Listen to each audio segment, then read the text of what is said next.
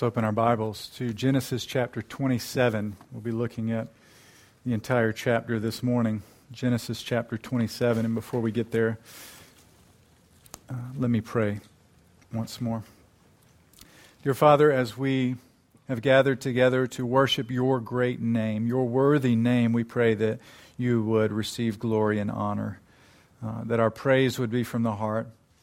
And we pray that you would minister to us, that you would nourish us now by your word. We stand on the hope and the truth, this foundation that your word, as it goes out, will not return void to you.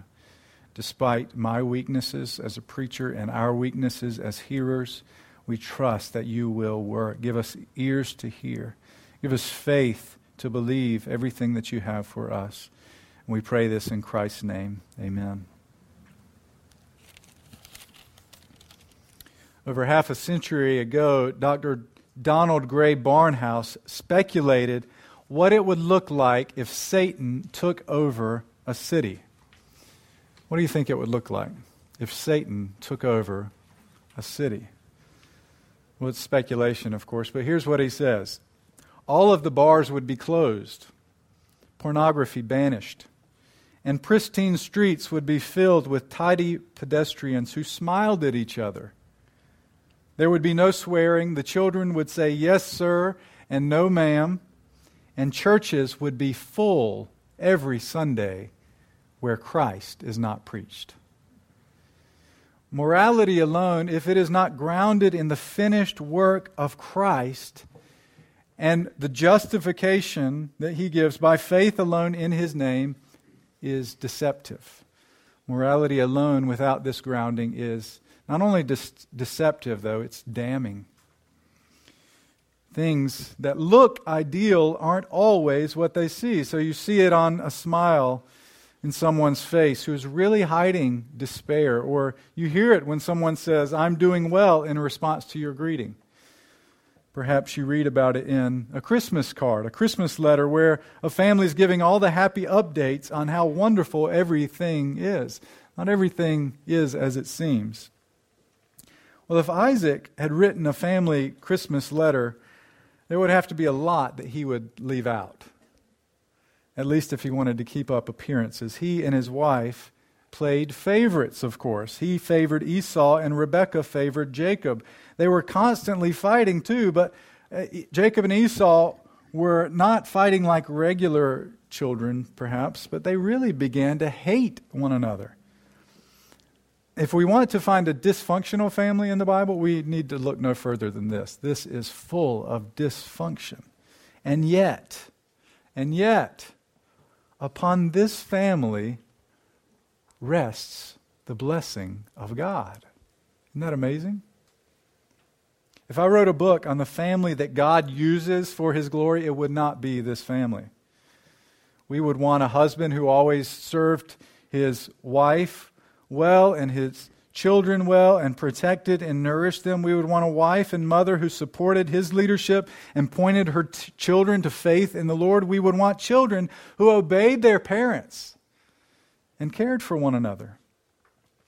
But no, what we find in our story this morning is a desperately broken, dysfunctional family who is nonetheless blessed by God. Now, one reason for this is that because broken families are all there really are, right? But another reason is because in the midst of all of this ugliness and dysfunction, the beauty of God's majesty and sovereignty and grace shines through. He delights in working something from nothing, in working success through even sinful humans, in working his good plan through ungodly people who make ungodly decisions. And this puts God's grace on display for the world to see. If God only worked through the brightest and best, those who have it together, then surely they would get the glory. They would deserve his love, his favor, his blessing. But if God works his plan and puts his blessing on broken down, humble sinners, well, then we all have hope. For his grace is greater than all of our sins. So take a look with me in our story for this morning and see how God's sovereignty, God's grace is put on display through blessing this family. When Isaac was old and his eyes were dim, so that he could not see, he called Esau his older son and said to him, "My son." And he answered, "Here I am." He said, "Behold, I am old. I do not know the day of my death. Now then, take your weapons, your quiver and your bow, and go out into the field and hunt game for me, and prepare for me a delicious food, such as I love, and bring it to me so that I may eat, that my soul may bless you before I die." Now Rebekah was listening when Isaac spoke to his son Esau. So when Esau went to the field to hunt for game and bring it, Rebekah said to her son Jacob, "I heard your father speak to your brother Esau. Bring me game and prepare for me a delicious food, that I may eat it and bless you before the Lord before I die. Now therefore, my son, obey my voice as I command you. Go to the flock and bring me 2 good young goats, so that I may prepare from them delicious food for your father, such as he loves. And you shall bring it to your father to eat, so that he may bless you before he dies." But Jacob said to Rebekah his mother, "Behold, my brother Esau is a hairy man, and I am a smooth man. Perhaps my father will feel me, and I shall seem to be mocking him and bring a curse upon myself and not a blessing." His mother said to him, "Let your curse be upon me, my son. Only obey my voice and go bring them to me." So he went and took them and brought them to his mother, and his mother prepared delicious food, such as his father loved. Then Rebekah took the best garments of Esau, her older son, which were with her in the house, and put them on Jacob, her younger son. And the skins of the young goats she put on his hands and on the smooth part of his neck. And she put the delicious food and the bread which she had prepared into the hand of her son Jacob. So he went into his father and said, "My father." And he said, "Here I am. Who are you, my son?" Jacob said to his father, "I am Esau, your firstborn. I have done as you told me. Now sit up and eat of my game, that your soul may bless me." But Isaac said to his son, "How is it that you have found it so quickly, my son?" He answered, "Because the Lord your God granted me success." Then Isaac said to Jacob, "Please come near, that I may feel you, my son, to know whether you are really my son Esau or not." So Jacob went near to Isaac his father, who felt him and said, "The voice is Jacob's voice, but the hands are the hands of Esau." And he did not recognize him, because his hands were hairy like his brother Esau's hands. So he blessed him. He said, "Are you really my son Esau?" He answered, "I am." Then he said, "Bring it near to me, that I may eat of my son's game and bless you." So he brought it near to him, and he ate, and he brought him wine, and he drank. Then his father Isaac said to him, "Come near and kiss me, my son." So he came near and kissed him. And Isaac smelled the smell of his garments and blessed him and said, "See, the smell of my son is as the smell of a field that the Lord has blessed. May God give you the dew of heaven and the fatness of the earth and plenty of grain and wine. Let peoples serve you and nations bow down to you. Be Lord over your brothers, and may your mother's sons bow down to you. Cursed be everyone who curses you, and blessed be everyone who blesses you." As soon as Isaac had finished blessing Jacob, when Jacob had scarcely gone out from the presence of Isaac his father, Esau his brother came in from his hunting. He also prepared delicious food and brought it to his father. And he said to his father, "Let my father arise and eat of his son's game, that you may bless me." His father Isaac said to him, "Who are you?" He answered, "I am your son, your firstborn Esau." Then Isaac trembled very violently and said, "Who was it then that hunted game and brought it to me, and I ate it all before you came? And I have blessed him. Yes, and he shall be blessed."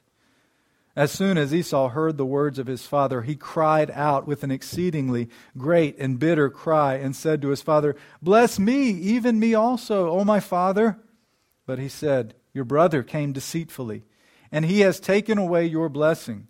Esau said, "Is he not rightly named Jacob? For he has cheated me these 2 times. He took away my birthright, and behold, now he has taken away my blessing." Then he said, "Have you not reserved a blessing for me?" Isaac answered and said to Esau, "Behold, I have made him lord over you, And all his brothers I have given to him for servants, and with grain and wine I have sustained him. What then can I do for you, my son?" Esau said to his father, "Have you but one blessing, my father? Bless me, even me also, O my father." And Esau lifted up his voice and wept. Then Isaac, his father, answered him and said to him, "Behold, away from the fatness of the earth shall your dwelling be, and away from the dew of heaven on high. By your sword you shall live, and you shall serve your brother. But when you grow restless, you shall break his yoke from your neck." Now Esau hated Jacob because of the blessing with which his father had blessed him. And Esau said to himself, "The days of mourning for my father are approaching. Then I will kill my brother Jacob." But the words of Esau, her older brother, were told to Rebekah. So she sent and called Jacob, her younger son, and said to him, "Behold, your brother Esau comforts himself about you by planning to kill you. Now therefore, my son, obey my voice. Arise, flee to Laban, my brother, in Haran, and stay with him a while until your brother's fury turns away, until your brother's anger turns away from you, and he forgets what you have done to him. Then I will send and bring you from there. Why should I be bereft of you both in one day?" Then Rebekah said to Isaac, "I loathe my life because of the Hittite women. If Jacob marries one of the Hittite women, like these, one of the women of the land, what good will my life be to me?" May God bless the reading of His holy word. Now, I've made the point before, and I'll make it again, that Christianity is not primarily about morality. It is about the grace of God in Jesus Christ and the story of redemption by which God has saved sinners. And we shouldn't read Scripture primarily as an instruction manual for good morals or good living. It is that. It does show us what pleases God. But first and foremost, the Bible is God's holy word to us, Him speaking to us about who He is, what He has required of us, how we have failed to do what He has required of us, what He has done to save us, and how He is making all things new. Now, I say all that again because I'm about to start out talking about the moral lessons that we learn from this passage. I don't want us to miss the main importance of this passage regarding God's glorious grace in carrying forward His plan, sovereignly carrying forward His plan to bless the nations through Abraham's offspring. But I also don't want us to miss these great relational lessons that are here for us. From this family's dysfunction, we learn how not to do family life. And really, since they are the covenant family, we learn how not to do covenant family life. We learn by their sins, by their mistakes. We learn by contrasts sometimes. So if you're teaching someone something, you might teach them, okay, swing the bat like this. No, don't swing it like this. Swing it like this. And so we learn by contrast. So this morning we're going to see how not to do covenant family life. First, we'll see three relational lessons that we should learn from this blessed dysfunctional family. First, we learn that we must seek the will of God rather than our own will. We must seek the will of God rather than our own will. We see in the story that Isaac, in particular, is seeking his own will rather than the Lord's will. Now, from the birth narrative we've previously seen, we become aware that there are two nations within Rebekah, and they will be set against one another. And the older, we find, will serve the younger. And it seems at least likely that Isaac is aware of this oracle from God. Would Rebekah really keep that a secret? And Isaac also knows how this oracle has already started coming about. Remember, Esau despised his birthright. He sold his birthright for a bowl of the red stuff because he was hungry. And yet Isaac hangs on to his favorite son, Esau. He hopes that the blessing might fall upon him rather than Jacob. Perhaps he's going along with the custom of the day in wanting to bless his older son. But he holds out this hope that Esau will be the one who is blessed, that Esau will carry forward the promise that had been given to Abraham. And this, of course, sets up the family for failure from the beginning. Isaac seeking his own will rather than the will of the Lord. And friends, in our own relationships, in the family and in the church, we must seek the will of God rather than our own will. In fact, what we must do is be constantly bringing our will into alignment with the will of the Father, with the will of God. Now, by this, I don't mean that there's some secret will that you have to try and find out in order to please God. Many Christians think this way, but it's actually not biblical. There is a secret will, to be sure, but we don't know what that is. We can't find out what God's secret will is for tomorrow until we get to tomorrow and see what happens. We don't have to go looking for signs of God telling us what we ought to do because we already have it in the Word of God. What I'm talking about is the revealed will of God as expressed to us in the Bible. God speaks to us in His Word. He gives us clear prohibitions and clear commands. He tells us what pleases Him and what doesn't, and we must bring our own will into conformity with His will.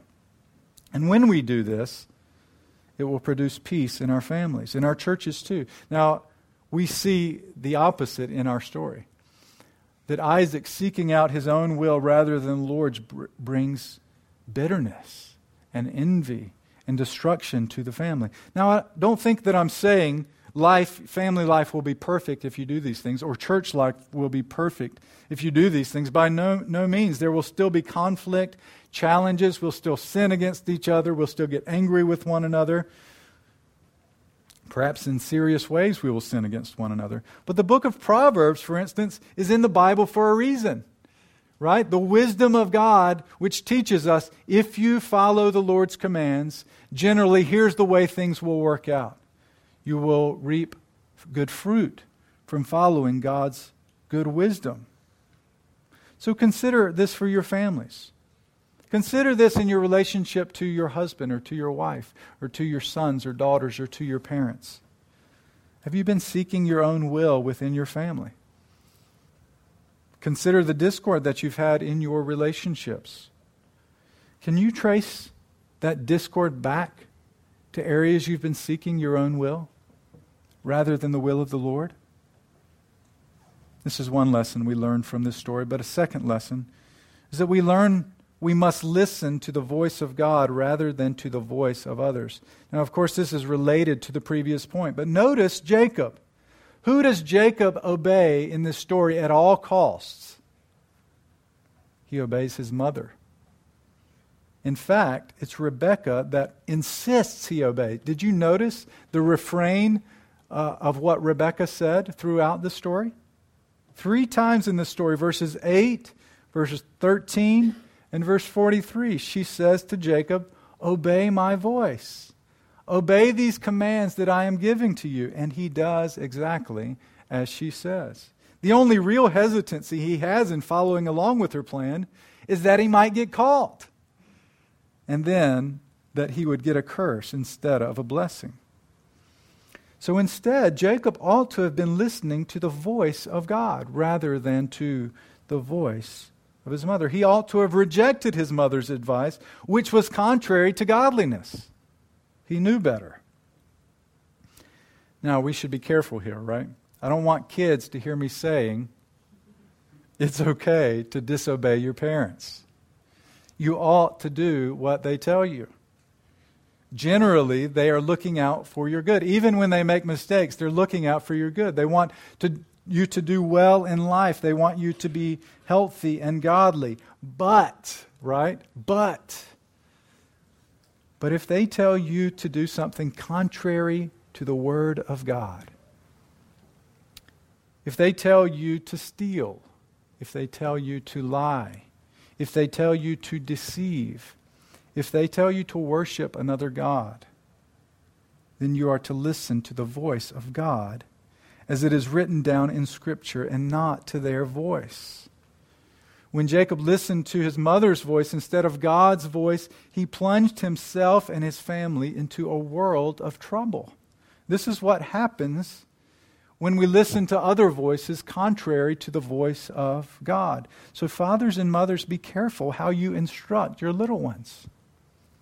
do not lead them into sin. They learn from you. They learn how to follow God's law, or they learn how to skirt God's law.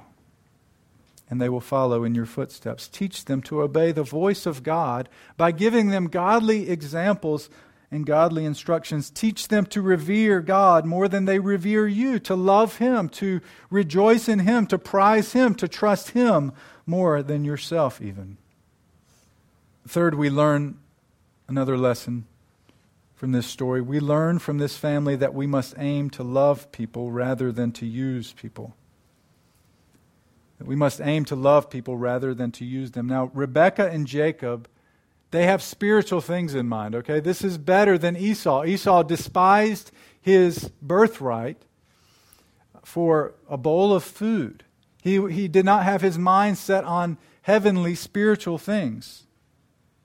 But Jacob and Rebekah, their thoughts are in line with the oracle that Rebekah heard about the older serving the younger. And they're in line with the fact that Jacob had obtained the birthright from Esau. They prized the things that they should be prizing, but they go about getting them in the wrong ways. They use Isaac as a tool to get the blessing they desire. And whenever you use someone, even if you're using them to obtain the right sorts of things, you know that you have gone very, very wrong. Rebekah and Jacob ought to have believed the promise. Perhaps there was they could see no way that Jacob was going to receive the blessing as had been promised. And yet they ought to have believed the promise and not tried to gain it by their own ungodly means.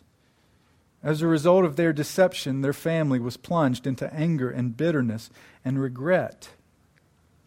Now, I know that these are very simple lessons about our relationships with one another, but often it's the simple things we tend to forget. We tend to take for granted. So take a moment before we continue and apply these lessons to your own life, to your own family life, to your own relationships. In what ways do you have the tendency to use people rather than to love them? How do you tend to use people in your family? How might you tend to use people in your church, in your neighborhood, or in other relationships? Not to hijack your thought processes, but we talked about evangelism this morning in our seminar before our service. And you know what? We Christians can sometimes do this with evangelism. Instead of actually loving the people we are seeking, instead of actually loving the people we are talking to, we use them to bolster our own feelings of righteousness. We can say to our accountability partner, we witnessed this week, but we cannot say that we loved. Or, of course, we do this whenever we judge others in self-righteousness. We push others down that we might get a leg up and obtain the blessing of God for all our good efforts. And parents, if we're not careful, we can manipulate our children with guilt and disappointment, using them to get them to do what we want. So maybe you can see one of the points I'm trying to make by now. Isaac and his family were miserably guilty of selfishness and deception in using one another, and so often we are too. What we see in this dysfunctional family really is a reflection of ourselves, of our own sin, of our own broken relationships and dysfunction, the ways that we have rejected the Word of God and the voice of God and the will of God, and the way that we tend to use one another rather than to love one another. How we fail the great commandment and the second which is like it. To love God with all of our hearts, with all that we are, and to love our neighbor as ourself. Their sin is rampant in this passage, and if we were to take snapshots throughout our lives, our sin would be rampant as well. Each person in this story is motivated by their own selfish desires rather than the desires of God, by their own desires instead of faith in the God of the promise. And by their sin, they are threatening the promise of God. They're threatening the purpose and plan of God. Would this plan to bless Abraham and his offspring, would this plan to bless the nations through the seed of Abraham come to ruin because of this dysfunctional family? Yes, it would. The Lord's plan would continue.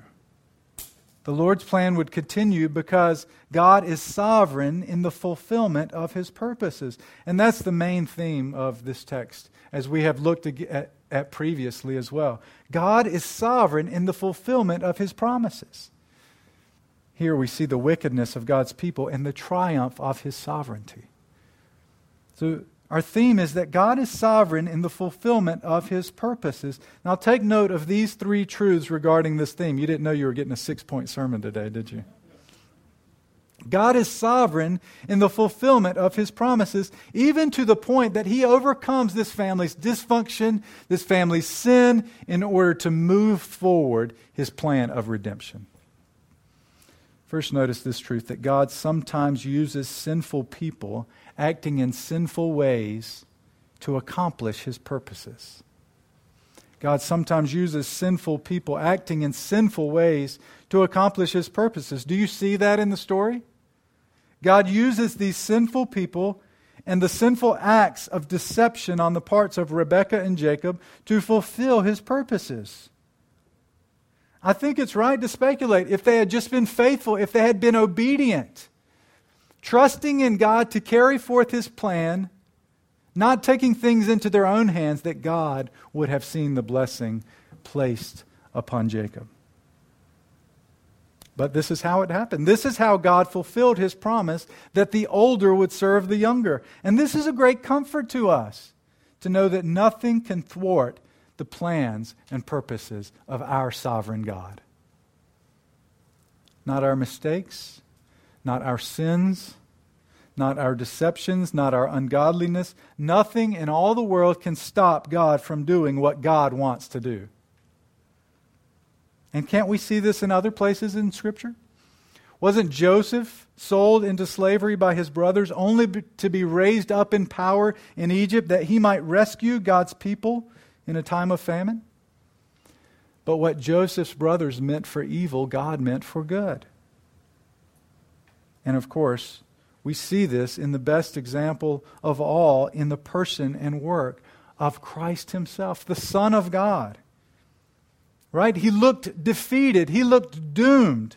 Satan and all his demons thought God had been stopped when sinful men nailed Jesus to the cross.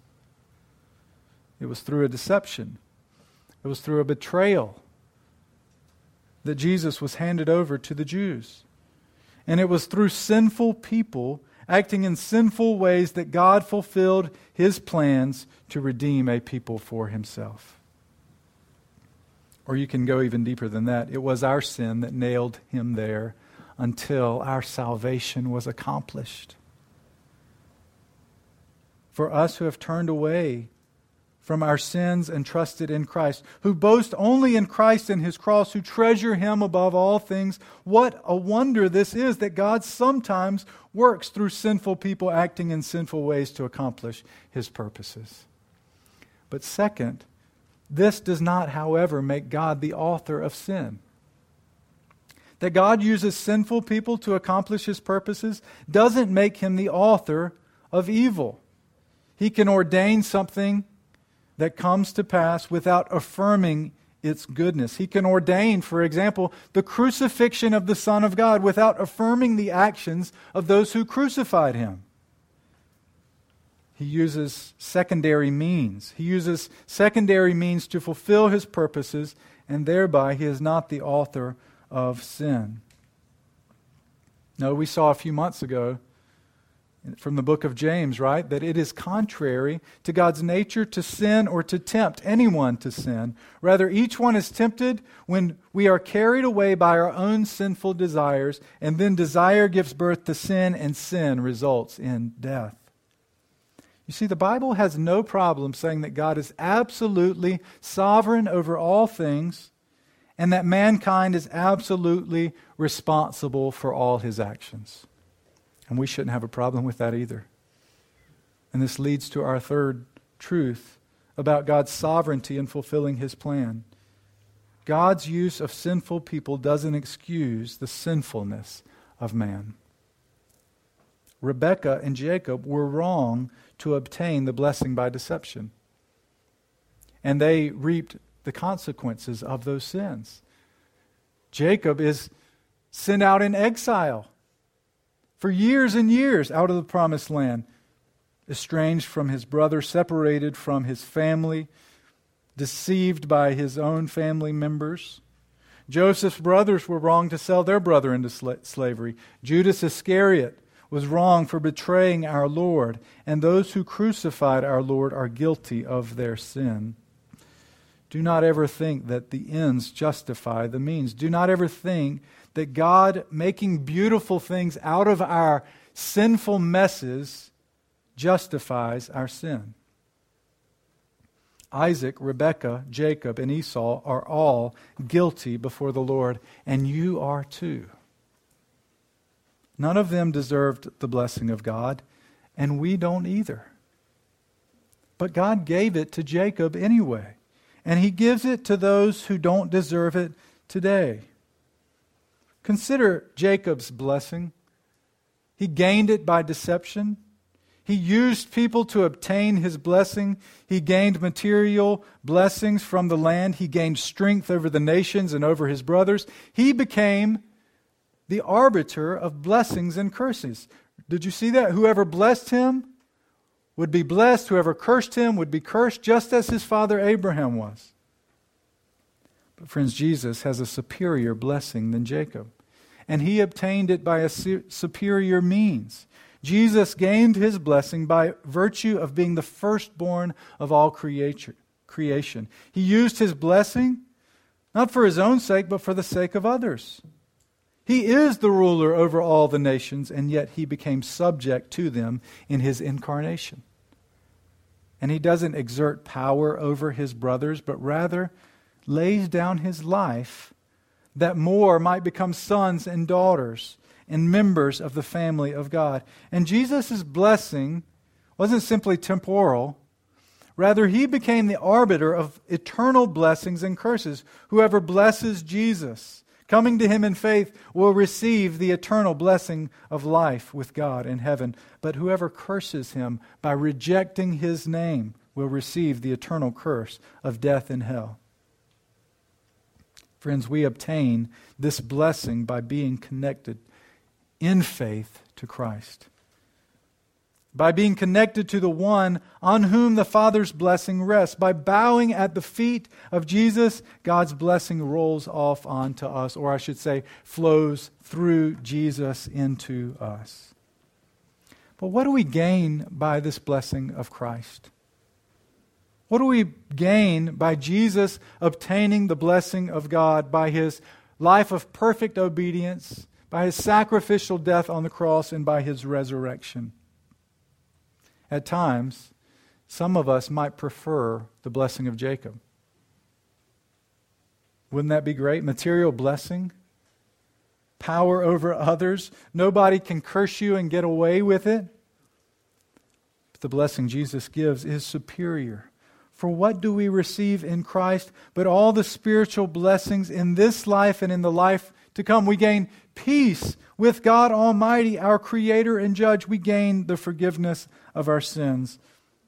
All the material wealth in the world means nothing if you are still in your sins. We gain everlasting life with God. We gain material blessings in the life to come. We gain ruling the nations with Christ, our brother in the heavenly realms. And we gain an inheritance which far outweighs anything in this world. And all of this blessing comes not at your own expense, but at the expense of Christ, at the expense of his life for you. Now, do you see where this leaves us in regards to the blessings of this world? Why would we pursue the blessings of this world when we have the blessings of God because of Christ? Why would we settle for anything this world has to offer us when we have Christ and all his blessings? Why would we live for the things of this world when Jesus died and rose again to give us the things of another superior world? We have a superior blessing in Christ. Let's pray together. Dear Heavenly Father, we thank you for your word. We thank you for this example of your sovereignty overruling our sinfulness. We thank you for Christ, the true and better Jacob who gained his blessing by laying his life down for sinners and taking it up again.